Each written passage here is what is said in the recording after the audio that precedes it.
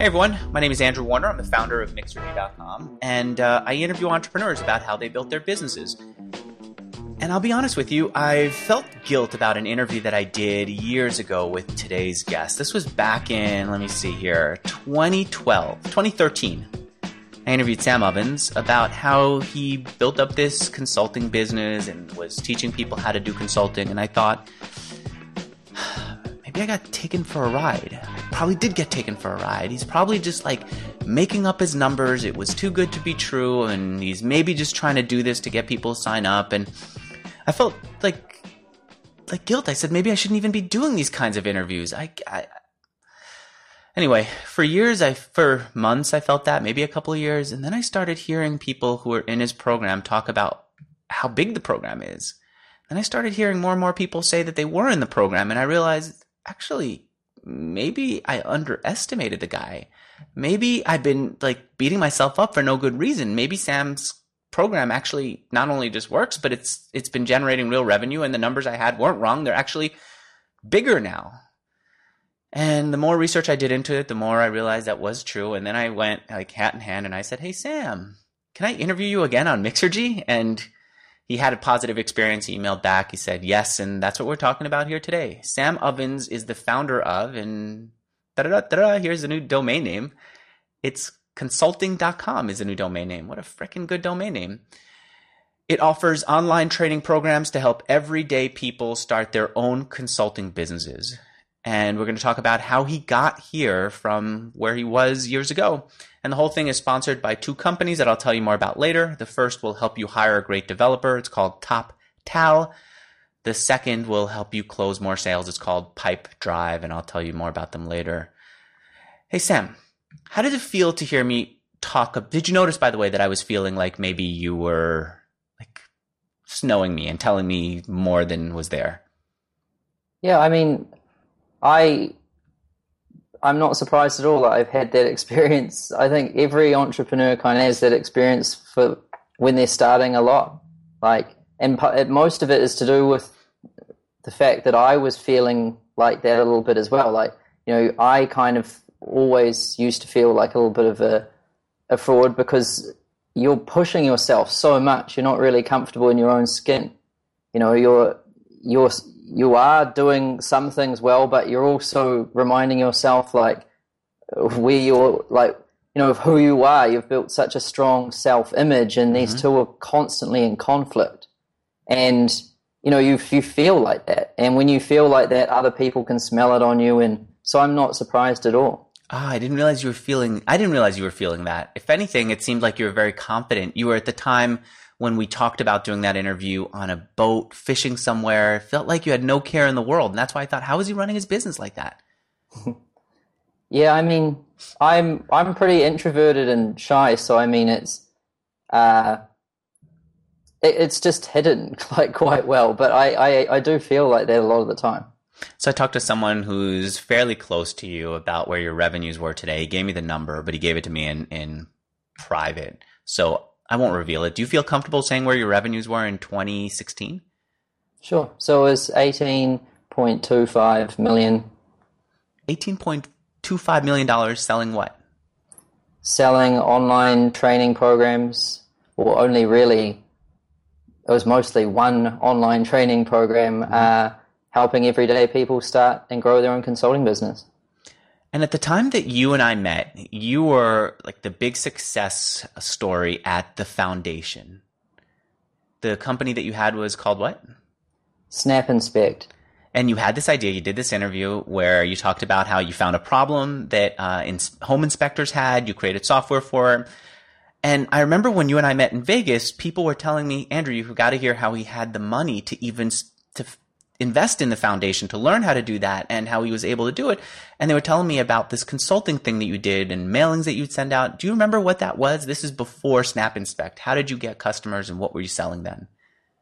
Sure. So the Foundation and Dane taught me a huge lesson, which was you don't come up with cool ideas. You go out and you look for problems instead, and then the solution to that problem is your idea. And that was a breakthrough moment for me.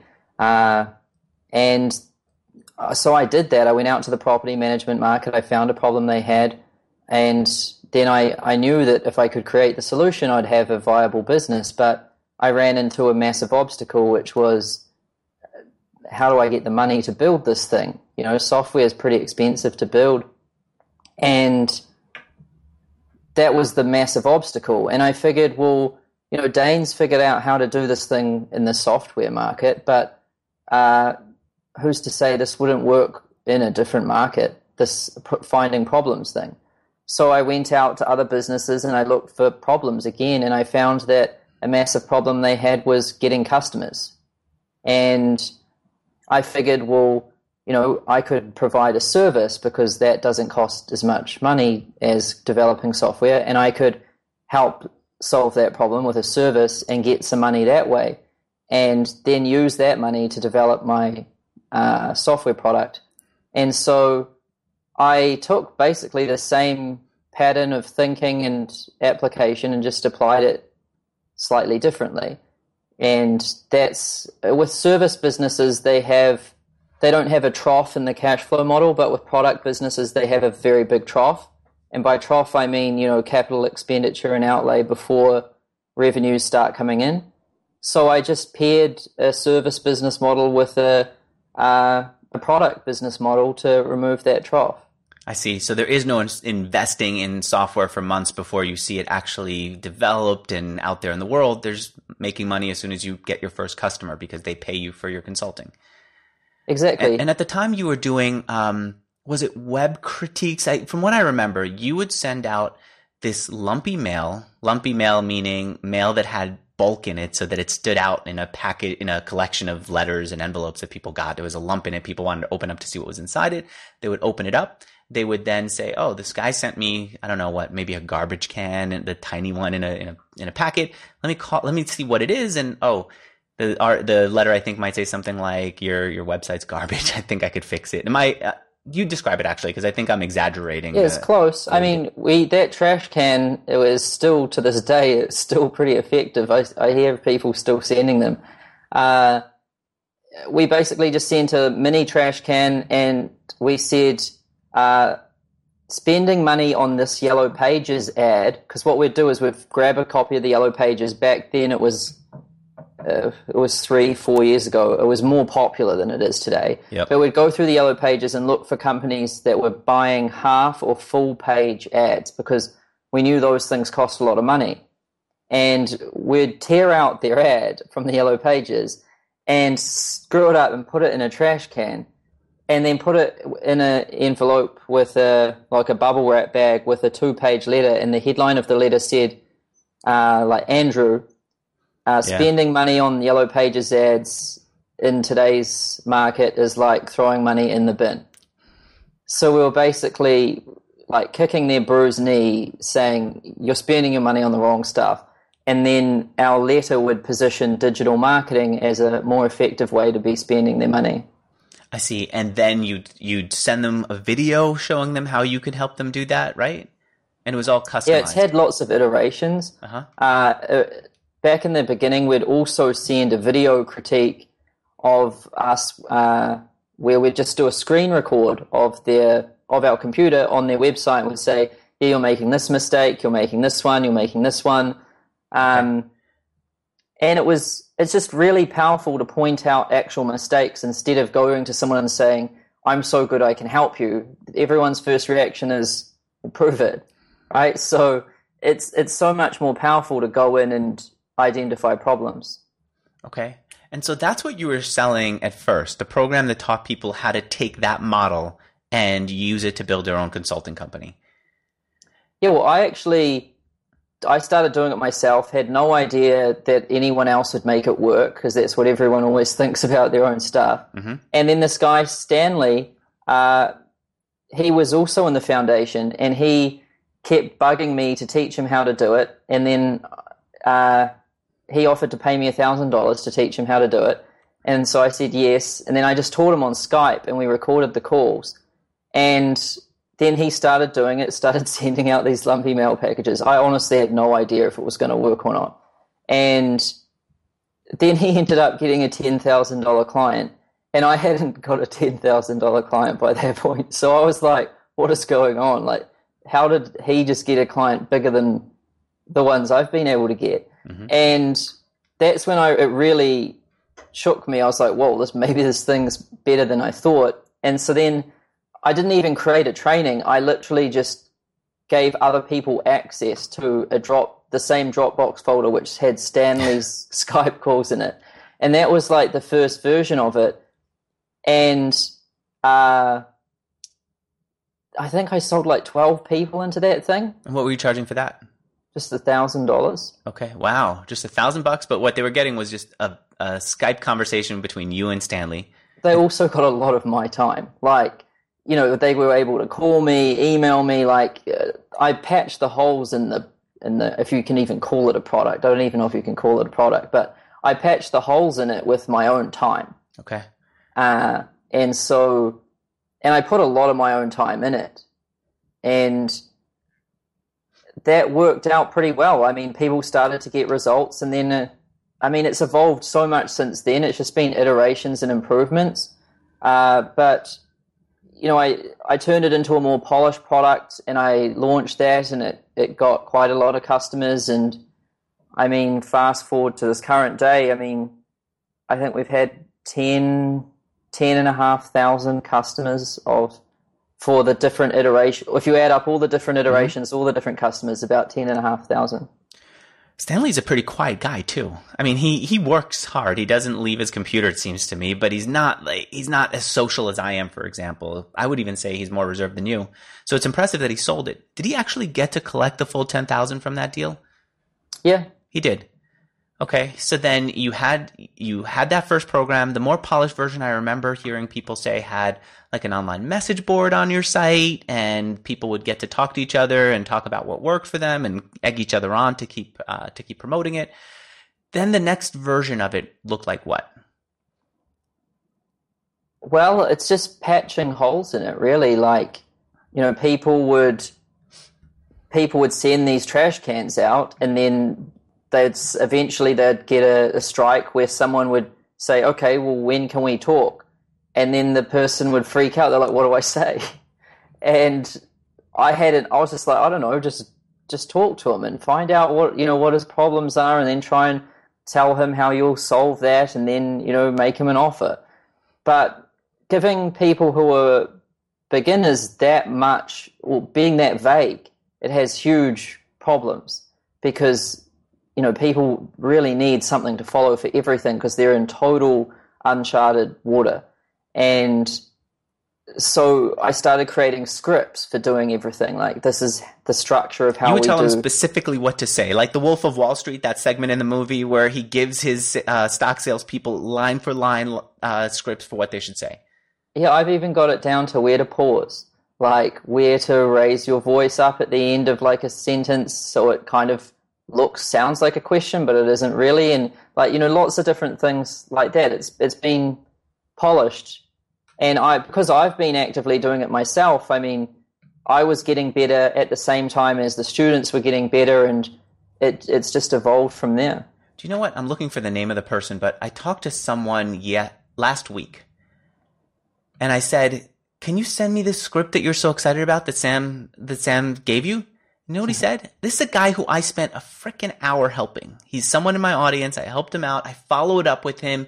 I asked him for the script. I said, let me just see what you're excited about. Do you know what he said? What? He said no. He said, I can't. He actually said, he didn't outright say no. I think he was too embarrassed to say no. He said, I'm looking for his name, but I should just let it go.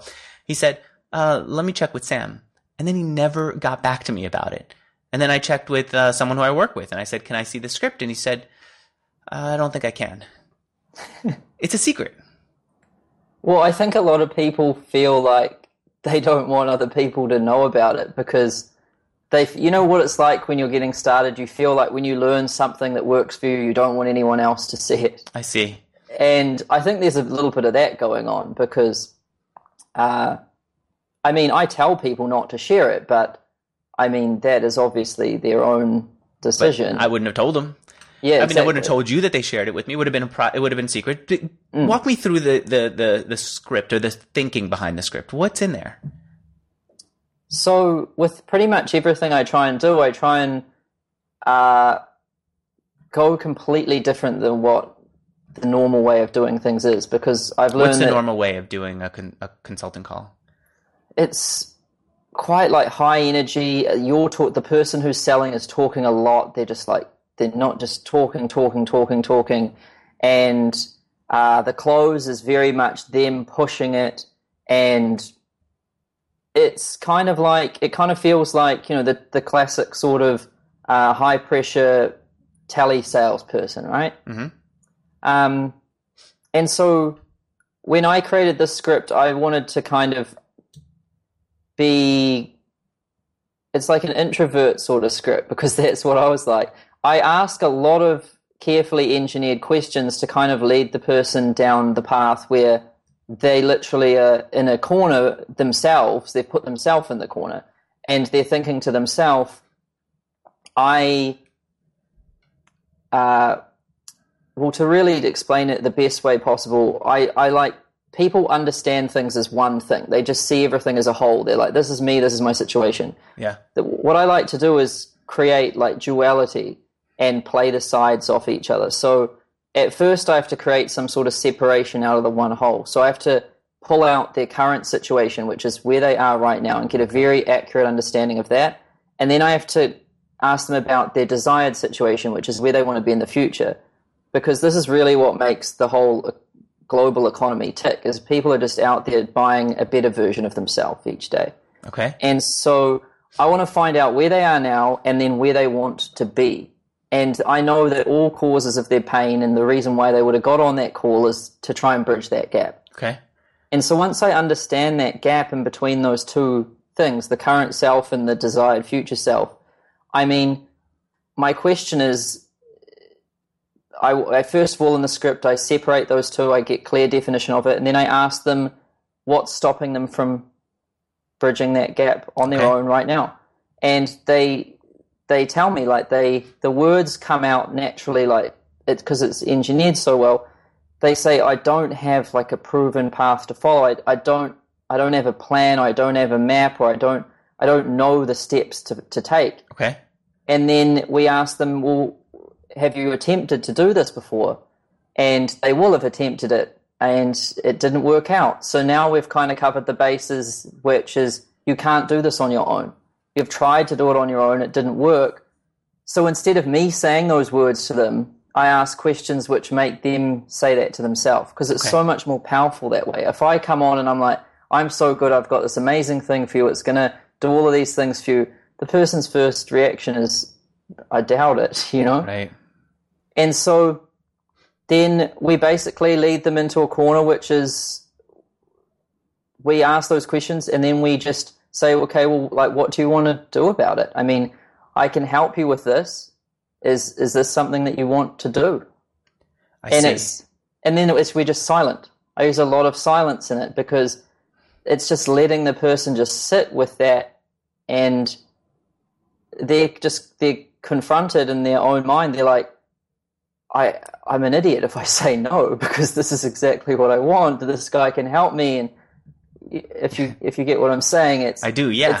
Yeah. And still, there could be anything in that path from where they are now to where they want to be.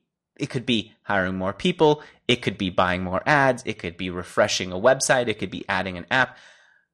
But you're telling people to be very focused on what they do, how they fill the gap, how they help their client go from where they are now to where they're going to be in the future. That took you a little while to get to, as I understand it. Let's get into that in a moment. First, I've got to tell people about my first of two sponsors. The company's called Pipedrive. I've used Pipedrive for years. I guess they heard me talk about it so much, and they said, you know what, let's throw Andrew some money, because what do we have to lose? He's already sent us a lot of clients. And the ads have been going so well, so they keep coming back. And the reason that I love Pipedrive is because Pipedrive helps people have an organized sales process. In fact, I'm about to teach people how to do bots, how to create messenger bots. And I have a bunch of people who expressed interest in it. Usually what I would do is I would try to go into automation software for it, and I realized that's not the personal touch that I want at this stage.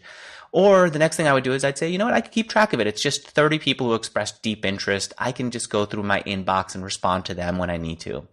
that's just a surefire way to lose touch with people and to be disorganized. Spreadsheet is the next thing I thought, because, I want to talk to them and I want to be aware of how often I talk to them, where they are in the decision-making process. Spreadsheets are easy to start, but they also get messy, and I can't store people's phone numbers and email addresses and be aware of how many times I call them. So what I did instead was I just created a whole new Pipedrive account, and everyone who expressed interest goes into what is the leftmost column. I've got 5 columns.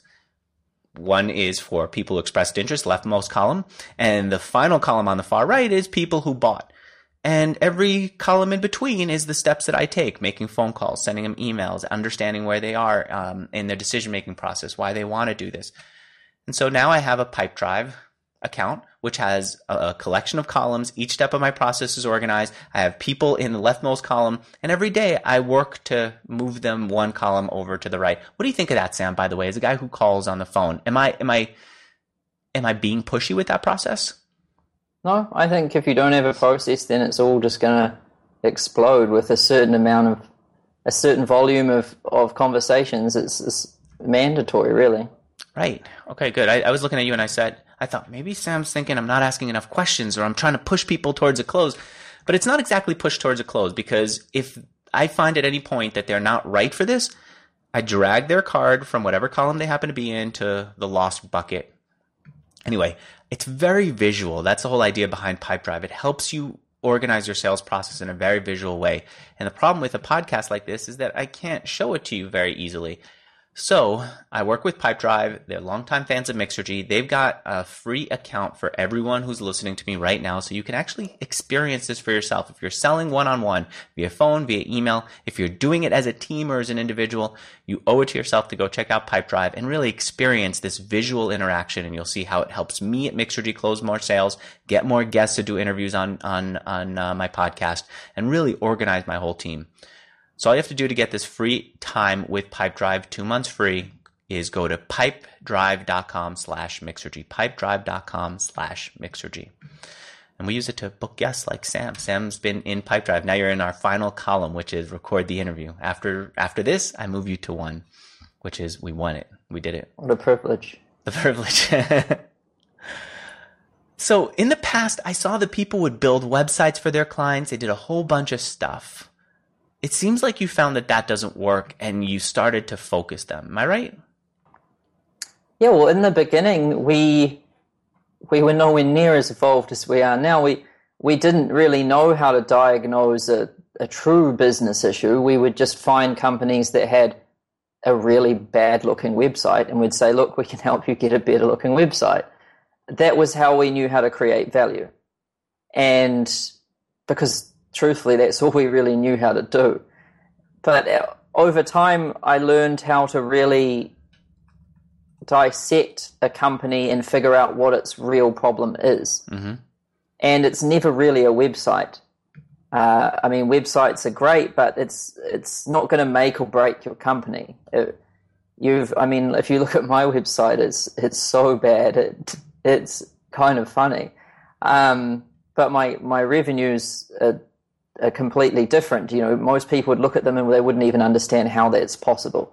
So it's not a mandatory thing, but I've found that the biggest problem is people just they've lost touch with their core reason why they started the business in the first place. Mm-hmm. Like, that's the massive thing which everyone forgets. And the story is always pretty much the same. Someone sees a big problem in a marketplace, or they see a wrong which they want to right, and they feel like it's their duty to go in and do this thing. Mm-hmm. And it's very specific, and it's very powerful in the beginning, but over time they add on this service and this product, and then they start doing this thing and that, and they've kind of gotten broad, and the company's gotten flabby, and they've forgotten who they are, and their profits have pretty much eroded, and that's the real problem. But what they're saying to themselves is, I just need more customers, or I need a new website, or I need to do Facebook ads, or I need more staff. I mean, people say one thing, but they're just symptoms of a deeper underlying problem, really. And how do you get at the deeper underlying problem then? It's just a series of questions, really. I mean, the first one would be like, well, who is, your target customer and what problem are you solving for them? And most people can't even describe who their target customer is. If they say, well, it's everyone, that's the first sign that it's lost its focus. And if they can't specifically describe the problem or the use case which they're solving, then, that's you mean the sign. Client? Yes.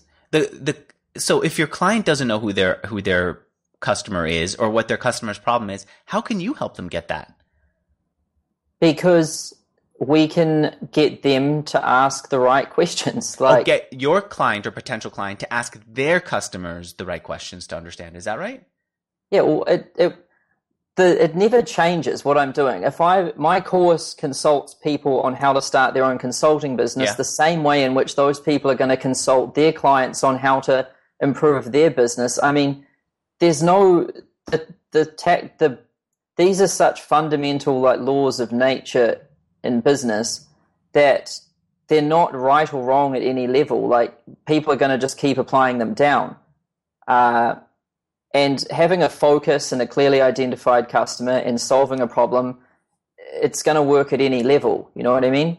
But if I, Sam, at Mixergy, don't know who my ideal client is, how can you help me get to that understanding? Or how could one of your consultants help me get to that understanding? Well, we'd start by seeing who your power users are, really. So the people who, if I was to take your data set of people who have signed up to your premium program, so those are pretty much the only people we're going to look at because the rest of it's noise. And we're going to look for a power law, which is basically an off-balance equation where, say, 2% of the people on that list are driving, 80% of the revenue, and what characteristics those people have in common, what use case those people have in common, and focus everything on that. I see. So I would take all my premium customers. I wouldn't even have to ask them or survey them.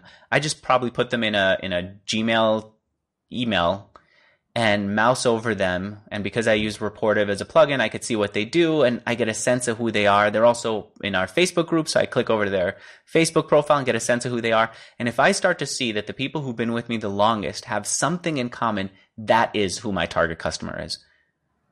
Yeah. I see. And if your consultants, someone trained by you, were to work with me, they would help me do that. And then they would say, Andrew, now your next challenge you told me is to get more of those people. What have you tried? And I'll tell them, well, I tried Facebook ads, that didn't work. I tried more content, that didn't work, and go through the list of stuff. They say, well, it didn't work for you. Do you want help getting there? And I'd say, yes, I see. That's the process. Well, it depends what someone becomes a consultant in. In the beginning, I told people, we're going out and we're going to sell websites. And then it was digital marketing, and we were digital marketing consultants. But over time, I've been able to step back further and further and add, and now, consulting.com and my new programs, they show people how to start a consulting business in any niche.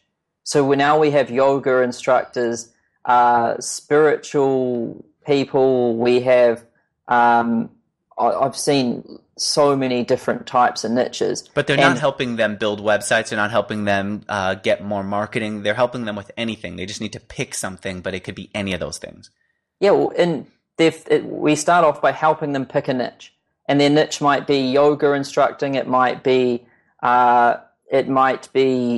horse dentistry or something. Let's say it's yoga instructors. If someone says, you know what, I want to be a consultant, I want to work with yoga instructors because I love yoga, what would they do for those yoga instructors? Well, we need to find the problem. I see. That's when you'd have them call up their potential customers, the people who are yoga instructors, understand their problem, find a commonality, and then as a consultant, their job would be to solve that common problem. Is that right? Well, it's going to be the same. As people are going to have their current situation, which is who they are right now and how they feel and everything. Then they're going to have their desired self. And they've convinced themselves that yoga is the vehicle to bring themselves to that destination. And that's how all of business works. People have just convinced themselves that this is the vehicle to bridge to that thing there. But we want to understand that clearer than anyone else in the market, because a lot of people think that people are buying yoga because they want yoga. No one buys yoga because they want yoga. No one buys Mixergy because they want Mixergy. They buy it to achieve something and to get a desired version of themselves, which they've got in their mind. And so that's how I help my consultants differentiate themselves from everyone else. We just solve the problem better than anybody else. How many phone calls does it take to yoga instructors, for example, before you understand what the solution is that you're going to be selling as a consultant? That's so... I couldn't give a number there. Are we talking about 3 or 30, or it could be anywhere in between? If someone has been doing yoga for a while, and as soon as they understand my way of thinking, it could click without any calls, because it's been right in front of their face for years. They've just no one's ever told them to think like this. And so it could just come immediately. But if someone is brand new and they've never done anything to do with yoga, and this is just something which they want to do, I mean, it could be 100 or more. You have people who've done this, who've made hundreds of phone calls? Yeah. And they don't give up. They just will keep making those phone calls? Well, of course, some people give up. I mean, what do you do to keep them making those phone calls? Frankly, making 10 phone calls is tough for people. Well, I don't make them do anything. I mean, it's really simple. What I say is you have to work out which is more painful, failure or failure and not getting what you want, or making some phone calls. I mean, mindset. People who work with you said, ask them about mindset, right? You've worked on mindset. You've done YouTube videos on mindset for your people, right? Yeah, I've spent a lot of my time, too much of my time, trying to figure out that hidden thing which is always blocking everyone, because you can show someone some tactics, you can show them a path to follow, and they don't do it, right? You've seen that a million times. And it happened to me too. For most of my business life, I knew exactly what I needed to do, but I couldn't do it. And that bugged me a lot. It was like, what is this hidden, invisible thing which is just pulling on my heels all the time? Give me an example. What's one thing that you knew you should have done but you didn't do? You seem like a go-getter. You seem like someone who's working hard. Well, back when I was in the foundation, I think it took me 3 months before I started making calls to the property management. Yeah. I couldn't even get out of bed. Literally couldn't get out of bed because you were depressed? Because it's so much cozier, like just staying asleep, right? Mm-hmm. Like, I forget about this now because I've been able to build my character and hunger a lot since then. But if I think back to those times, yeah, I would. The biggest problem I had was getting out of bed in the morning. And so if you find someone who can't get out of bed in the morning, what can you say to them that gets them to make 12 phone calls or 100 phone calls? Well, you have to rewire your whole brain, really.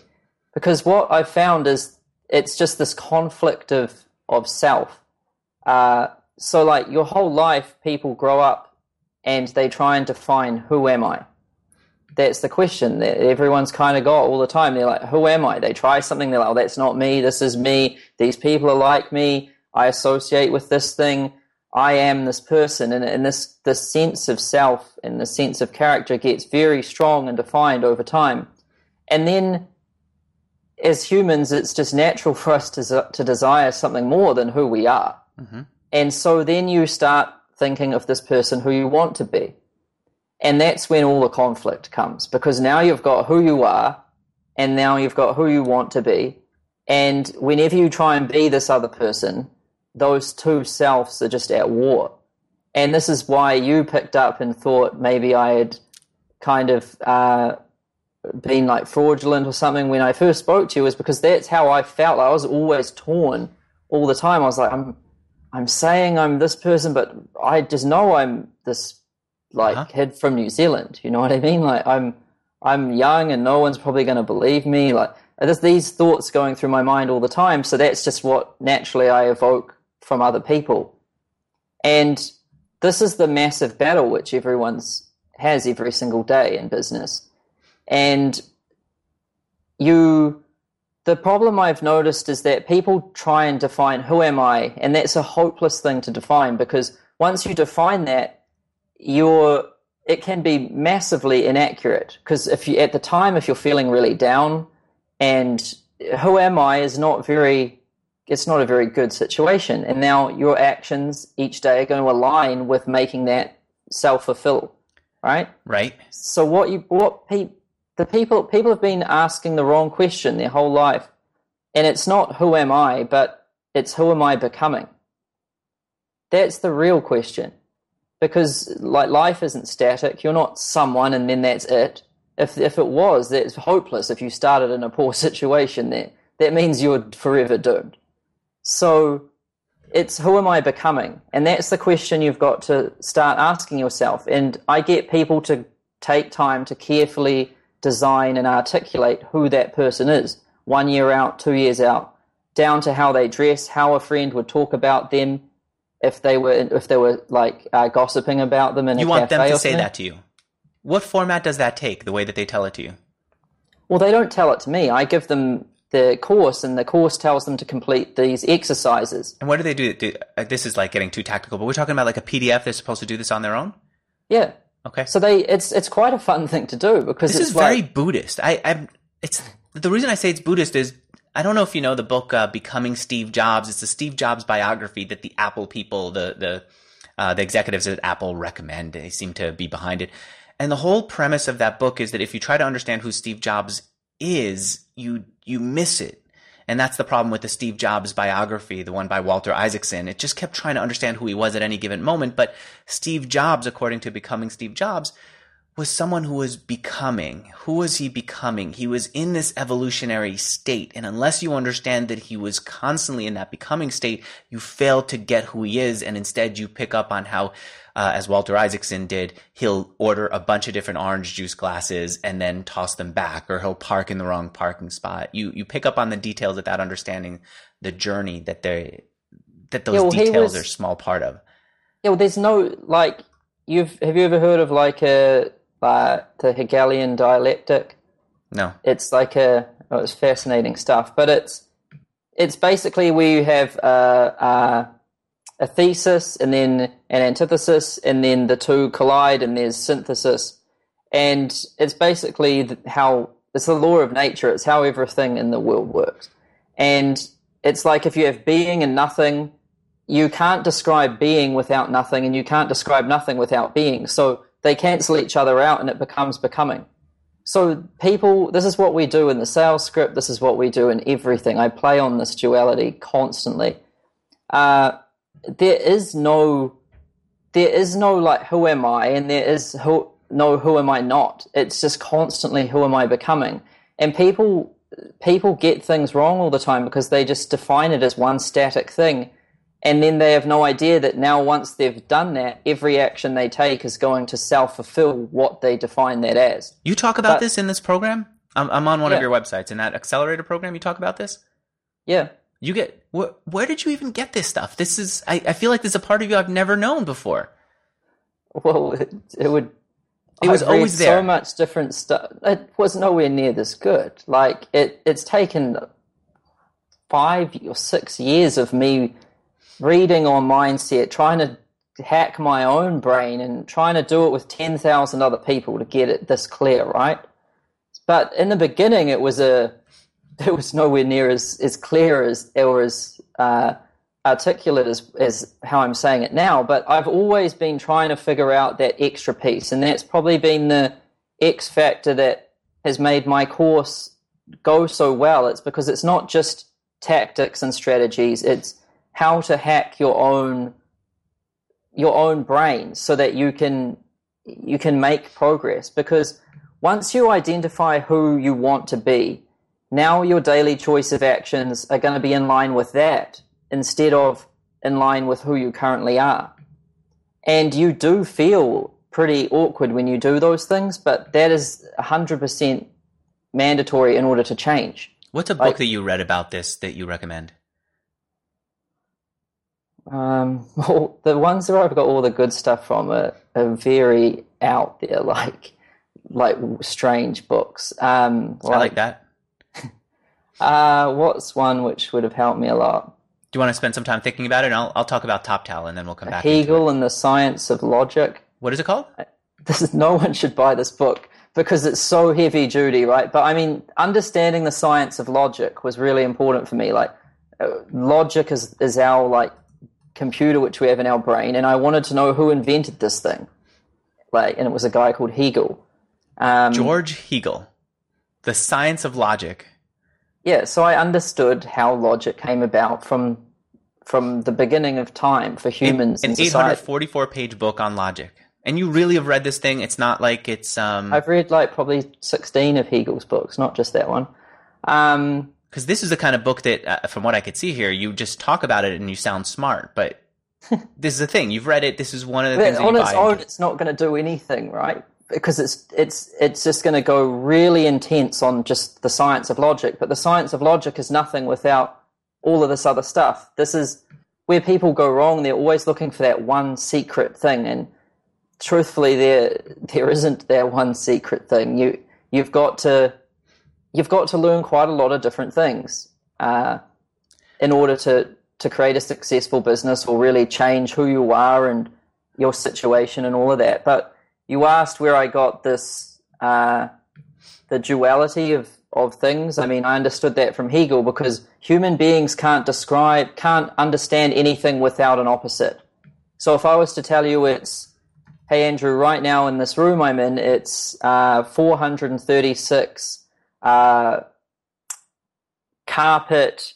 purple carpet monkey degrees, and I was to ask you, well, how hot is that hot or cold? No, right. You have no idea. You need something to measure that against. You need to know. You give me a temperature of 70 and I compare it to a warm day in San Francisco and I think, okay, it's a little cooler than that.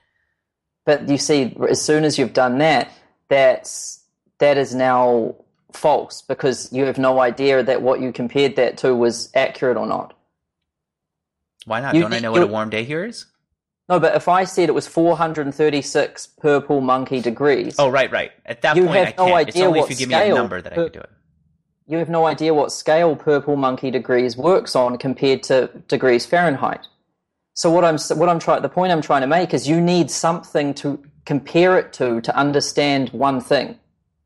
That's the human brain. It needs two sides. One thing on its own makes no sense. Right? Okay. Fair point. I'm actually just sending this to my Kindle too, this book by Hegel. Why don't I talk about my sponsor? Second company is called TopTal, and we're going to get into this because I've got more to ask you about. Like, why did you make phone calls to every single person who signed up to one of your programs? I also want to know about Tai Lopez. What happened there? I want to know about rebuilding your course. Why do you keep rebuilding it? Do you charge people for it? But first, I got to tell people about TopTal. Actually, Sam, when you and I did a course for me with Mixergy, and the course is where I bring someone on who's especially good at something to teach it. And you taught how to find developers because hiring good developers is really tough if you're building software. Well, that's where TopTal comes in. The people at TopTal said, you know what? There are these excellent developers out there in the world. They just don't want to live in San Francisco. They don't want to live near, Mountain View. They want to live wherever they happen to live right now. And frankly, it's harder and harder for smart people to get to the US. So maybe they don't even want to bother trying, but they're great developers. So TopTal said, we're going to put together a network of these developers. We'll test the heck out of them. They actually they probably said we'll test the hell out of them. We'll really test them because smart developers want to be tested. They want to be put through the paces because they're proud of how well they do. And they like solving puzzles to try to see if they could be one of the best of the best. And so TopTal said, we're going to put together a series of tests to see who the best of the best developers are. And we'll only say to the top 3%, you can be in our network. And once they got the top 3% in their network, it started to build on itself where people in the development world knew, hey, if you pass that test, you're one of the best. And it became a badge of honor, a point of pride. And so once TopTal got that reputation, once they got that database of people who are fantastic developers, they said, look, if you are out there and you're trying to hire developers, we got them right here. And people started hiring from TopTal part-time, full-time, whole development teams. And this is something that took me a while to understand. There are some dev shops that only focus on like one thing that they're good at, like iOS development. And when you say, can you also build an Android app? They say, yeah, we can. And the thing is, they don't have Android developers in-house. They call up TopTal and say, it's time to get some Android developers. You know how we work, and TopTal understands the way they work. Boom, they bring developers from TopTal that act as if they're working for the company, the consulting company that's hiring them out. And so now an iOS shop also has Android capabilities. They also have Windows capabilities, etc. That's the way people have been using TopTal for years because they're that good. They're actual whole companies that are like ghost companies where there's one or two people working in them. But when it's time to get on a job, they will go to TopTal and they'll hire all the developers from there, and that's who they contract out for their clients. All right, TopTal is a great company. I got an email from someone as we were talking from a guy named Jason saying, hey, Andrew, quick note, I visited the URL you've been talking about for TopTal. It goes to a 404 page. It doesn't. He has a typo, and I hope everyone else understands not to make this typo. If you want to get the special offer that they're giving Mixergy people, which is 80 hours of TopTal developer credit when you pay for your first 80 hours, in addition to a no-risk trial period of up to 2 weeks, if you want that, go to toptal.com/Mixergy. The misspelling that this guy had was he typed in Mixer and then the letter G. No, it's Mixergy, Mixergy. So it's top as in top of the mountain, tal as in talent, toptal.com/Mixergy. Sam, who are you becoming? Who is it that you envision yourself being 2 years from now? Yeah, well, it's important that this also is not static. It changes all the time, right? Because I learn that thing I was aiming for wasn't the best thing to aim for. I need to change that a little bit. So it is forever changing. But right now, I like to see myself as like the Henry Ford of consulting, because back in the day, motor vehicles were only for the elite. Like they were only for the top tier of society, and normal people didn't have a motor vehicle. And Henry Ford looked at motor vehicles and thought, well, why can't they be for everybody? Why can't everyone own one of those and have the benefits of one of those? And that's what he did. He took something out of reach of most people and made it in reach of everyone. And with consulting, I like the word consulting because it has this sort of, when people hear that word, they think it's like something reserved for only the elite people. Like you have to go to Harvard, you have to have an MBA, you have to wear a suit, and you go and work for a company like Boston Consulting Group. Like right. That's what people think consulting is. People think I can't be a consultant. I don't have a degree. I'm not from Harvard. Or the opposite. They think if you're a consultant, it just means unemployed and you'll take any shred of a job that you can get. Right? It's typically what people think of coaching. That's why I chose consulting specifically, because these words all really mean the same thing, but they don't have the same effect on people. And that's why I like playing with words a lot, and that's specifically why I chose consulting, because it has that more formal appeal to it. Consulting also, your people don't just do coaching, they actually do the work, don't they? If I hire somebody to do ad buys for me, one of your students, they'll actually buy the ads, right? They don't coach me through doing it. It totally depends. Like they could be doing a full service thing. They could be just doing advising. I mean, that's all up to them and at which stage of the journey they're at. I mean, the better you get at something, the more hands-off you can be from it. But when you're starting, you've got to do it all, because that's the only way you learn. Okay. But what I like to think of is most people see consulting as something which is out of reach. And I like to see myself as someone who is making it so that everyone can be a consultant. And it doesn't matter what you're consulting on. It can be anything. It can be on diet, relationships, your wardrobe, anything. And now I want to really change the traditional path from people going to college and then going and getting a job. I want to change it to where people go to consulting.com and then become a consultant. Instead of getting a job. Yeah. What did you pay for consulting.com, the domain? It was in between $1 million and $300,000, somewhere in there. So over 300,000, no more than $1 million. Yeah. Why not say the exact number? Because I think with, a company like mine, I've got some plans for it in terms of like I do want to float it eventually.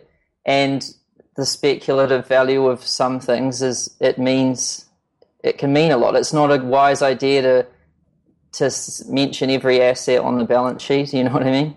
Okay.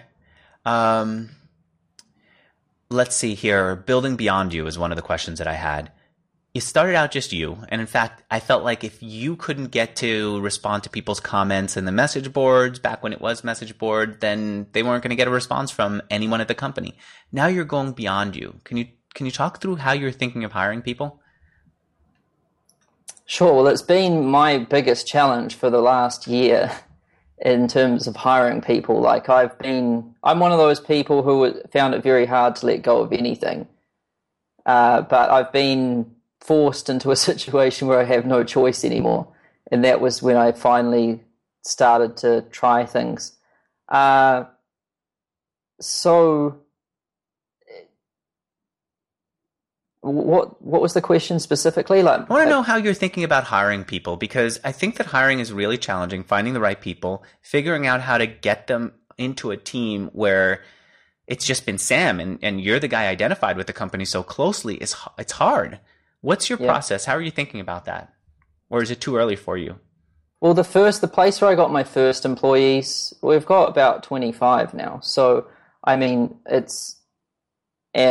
we do have them, and a lot of them are really good. The best place to start is in your customers, because you have a lot of people in your customer list who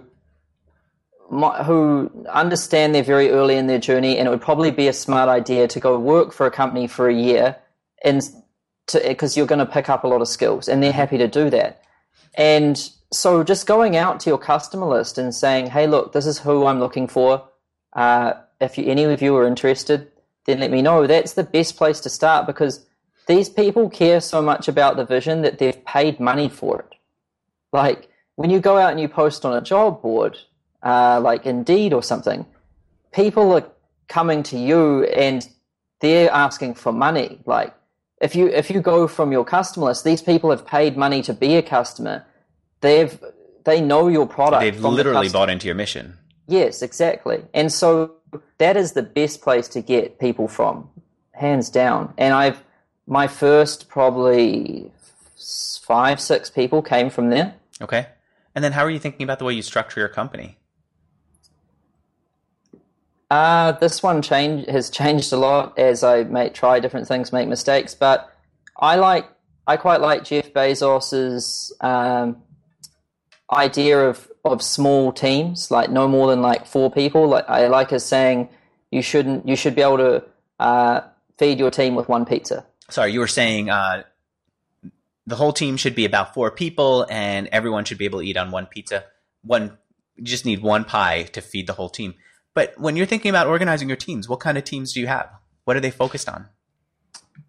Yeah, well, right now I've got 1 team which does webinar chat moderation, and that's 9 people on its own. Just moderating chats while you do webinars? Well, it's automated webinars. I see. And so you still there's only one. I only have 1 of them. So, but there's people on there 24/7, 365 who, if you ask a question on there, they will respond to that. And it's very important, and it's such a basic thing. I mean, if someone's asking a question, they're obviously pretty interested. They should be able to have someone to respond to them. I mean, I've got webinar moderators. I have website live chat moderators. I have coaches. So my customer community is quite big now, and we have Facebook groups. We put all of our customers in one Facebook group together, which is, I like it because it's pretty ballsy thing to do, because if your product sucks, you're gonna get ruined. Yeah. And it just forces you into a situation where you have to make sure that your stuff works. There's no other possible way. Otherwise, you're just going to get destroyed. I see. So you've got a team of people who are helping with that too. Yeah, there's people moderating in there. I recently hired a community manager to, just to make sure that the community runs smoothly. I've now got an HR person, because just hiring people has become like a full-time job. It's moving quite quickly now. We've got quite a lot of people. We should have in between 50 and 60 by the end of the year. Okay. used to make these phone calls. I was so fascinated by why you would do it. Like Sachin on our team is someone who went through your program. I remember him saying that he decided to sign up for something, but only after he got on a phone call with you. And I said, this guy's an Infusionsoft guy. You, Sam, you do marketing automation. Why are you getting on the phone with someone instead of just having a webpage that explains it all? Why'd you do it back then? Because I didn't know what needed to be on that webpage. Okay. And so if Sachit said, you know what, I want to do some consulting. This guy Sam's talking about it. He'll get on a call with me.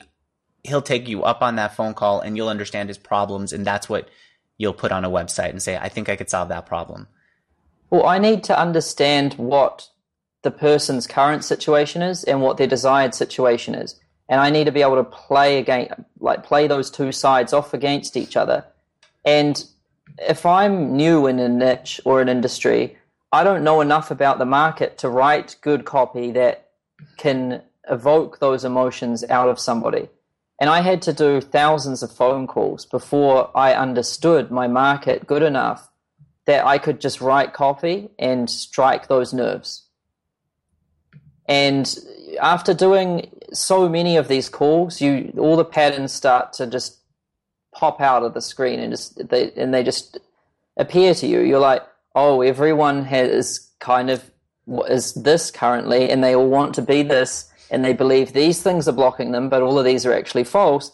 It turns out these things are actually blocking them, and you start to, if you do enough of anything in one specific thing, the patterns emerge, and you know what's going on at a whole another level. Like, it's like if you're zoomed in real close and talking to one person, it seems like they're really unique. Mm-hmm. But if you do enough of one thing in a specific area and then step back, they all fall into a particular pattern. All right, I get that. And so that's how you did at the time also the program was more expensive. I think it was like $5,800 or something. Now the accelerator that we talked about is like under 2,000, right? Yes. Because it takes less of your time in the accelerator. Well, I still have that other program which is called Up-Level Consulting. Up-Level Consulting is designed for someone who's already got a consulting business and is already making money, and they want to take it up to that next level, whereas Consulting Accelerator is for people who are really just getting started. Okay. Let's see what else. Another thing that I heard was once you got into Facebook advertising, that's when things took off. Like, you are a maniac when it comes to advertising. True? Yeah, I've spent a lot of money on it. How much do you spend on Facebook advertising?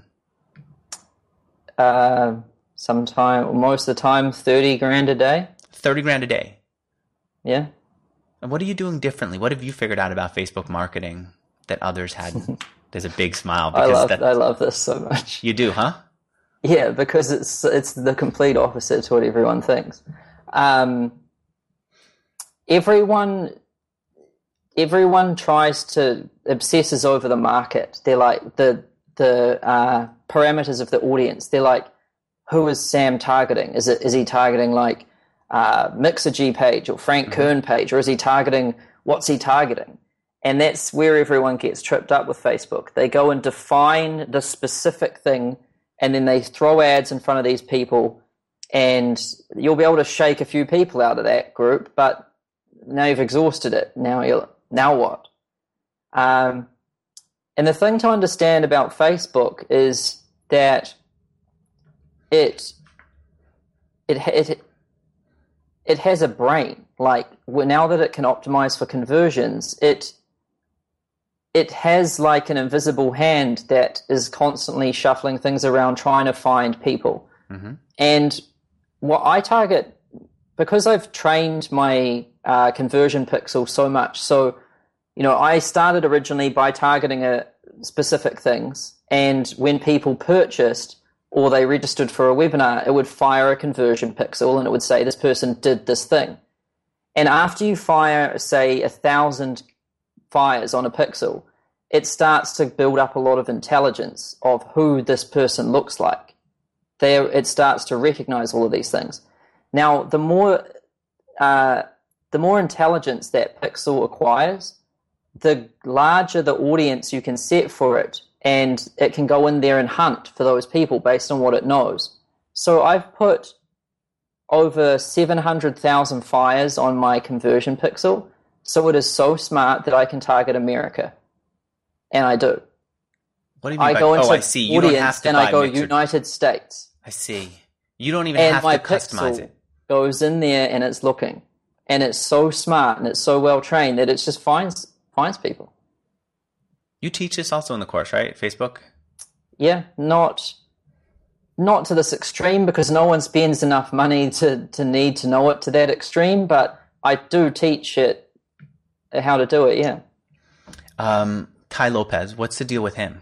I'm going to interview him in a little bit, and the reason that I've held off on interviewing him for so long is I just didn't know what to make of the guy. But I think I've got an angle on him. What are you working on with him? What did you do with him? It's quite interesting because we're such opposites. Like Ty's a very extroverted and is very out there, and I'm extremely introverted. I mean, I do like one Facebook post every 2 months. He's on Facebook Live like for 4 hours a day. And what actually happened is my friend Sean works with Ty, and he knew my conversion numbers, and he knew my numbers were insanely high in terms of ROI and everything. And he was looking at Ty's numbers, and he was making a lot of money, but his conversion numbers weren't as good. And he thought, well, Ty's got so much volume and he's got so much fame, and Sam has so much finesse and so much his conversion numbers are so good, but he has nowhere near the fame. And he just thought, well, what if we just combine these two together? Okay. And it was really a very powerful partnership because Ty could just throw volume into my system like nothing else I've ever seen, and I could provide those really optimal conversion rates. And so together the two things were really good. Ty's what do you mean he sends you volume? Well, Ty's kind of like an Oprah, like he has a platform and he has fame and he has awareness and he has a massive list and a massive following. Mm-hmm. But he didn't really have something specific to sell people. And so Oprah has people on his show who are a specific expert in this one thing. And the specific expert on their own doesn't have enough fame. Oprah on her own, she's got the fame but not the specificity. But you put the two together and it works really well. That's exactly what happened with Ty and myself. I see. So he's got his list, and you sell your stuff to his list on an affiliate basis. Yeah, so he gets a commission on every single person he sends through. So when we say last year 18.25, what percentage of that went to partnerships like and including Ty? Ty alone, I don't want to give specific numbers just because it's private for him, but it's in between 4 and 6 million just from Ty's traffic. Wow, yeah, his list is unbelievable. His fame it's got to is be in the millions. I think that some people may not know who he is, but they'll recognize him as the guy who has all the cars behind him and the books, That right? Here in My Garage ad, that turned into a meme. Yes, Like, it yeah. did. People, right, you're right. It turned into a meme. People created takeoffs on that. It was him in his garage with his Lamborghini and his bookcase and an explanation of why those two need to go together. That one ad built him. And you learn that too. It's like one thing can be so powerful. Like that one ad built everything for him. I said earlier that we talk about rebuilding the course, but rebuilding the course basically means you create a course and you keep scrapping it and coming up with like version 2, and now you're coming up with version 3.0. Other people... It's more like, honestly, it's probably version 17 or 18. Like, even when there's absolutely nothing wrong with it and people tell me this is the best course I've ever done or this is the best course in the world, I still, just for fun, because I just am like, well, I'm going to make it even better. So I just try and do that at least 2 times a year. I want to completely throw it out and delete the videos, the whole thing. Yep, completely rebuild it from scratch. So if I go onto this page right now and I buy it, do I get it all at once? I see. Each week I get a new section, right? Mm-hmm. Fucking A. I'm buying it right now. I don't know what the hell I'm getting, but I want to see the mindset stuff. I don't even want to be a consultant. I'm going to say it right now. I'm not going to be one of your success stories because I have no interest in being a consultant. All I want to know is, what the fuck are you doing? I want to know, how are you getting people to tell you their problems on the phone? I want to know what you're talking about with mindset. I'm really curious about that. I'm always into it. I'm The buying right now. mindset stuff is really what gets people. What is it? What? What is what? You said the what really gets people? The mindset piece. The mindset. I'm curious about that. I'm curious about the scripts. I've never bought anything while I was on a call. It's a good thing I have, or maybe a bad thing that I have LastPass. I should have actually asked you for a freaking discount. All right. I don't care about that. Here. Awesome. Well, hang on. What does it say? Awesome choice. Look forward to working with you. There's a letter from you. Looking forward to it. And the email is going to come from @SamOvens. You can expect a response within 12 hours, 24 hours max. No, that's if you don't get your logins. Oh, then, got it. Okay. But you should be emailed your logins pretty much immediately. My receipt and my invoice receipt. I know people in Europe always ask for invoices, so you're probably sending that out too. Ah, there, I got it. Here's a copy of your receipt. The receipt's coming in. I got the address. This is your address right now, 750 3rd Avenue in Manhattan?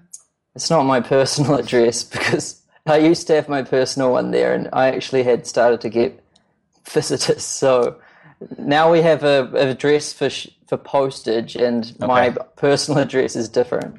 All right. Okay, cool. You know what? I should have asked you for a discount for me, but I know you wanted to offer something to the audience. You were going to offer some kind of URL. Why don't you think about what's at that URL and what it is? And while you do that, I'll say thank you to my 2 sponsors, and then we'll close out with that. So my 2 sponsors, if you're listening to me, now I've got another call. I wish I could just spend 20 minutes at least going through what I just bought.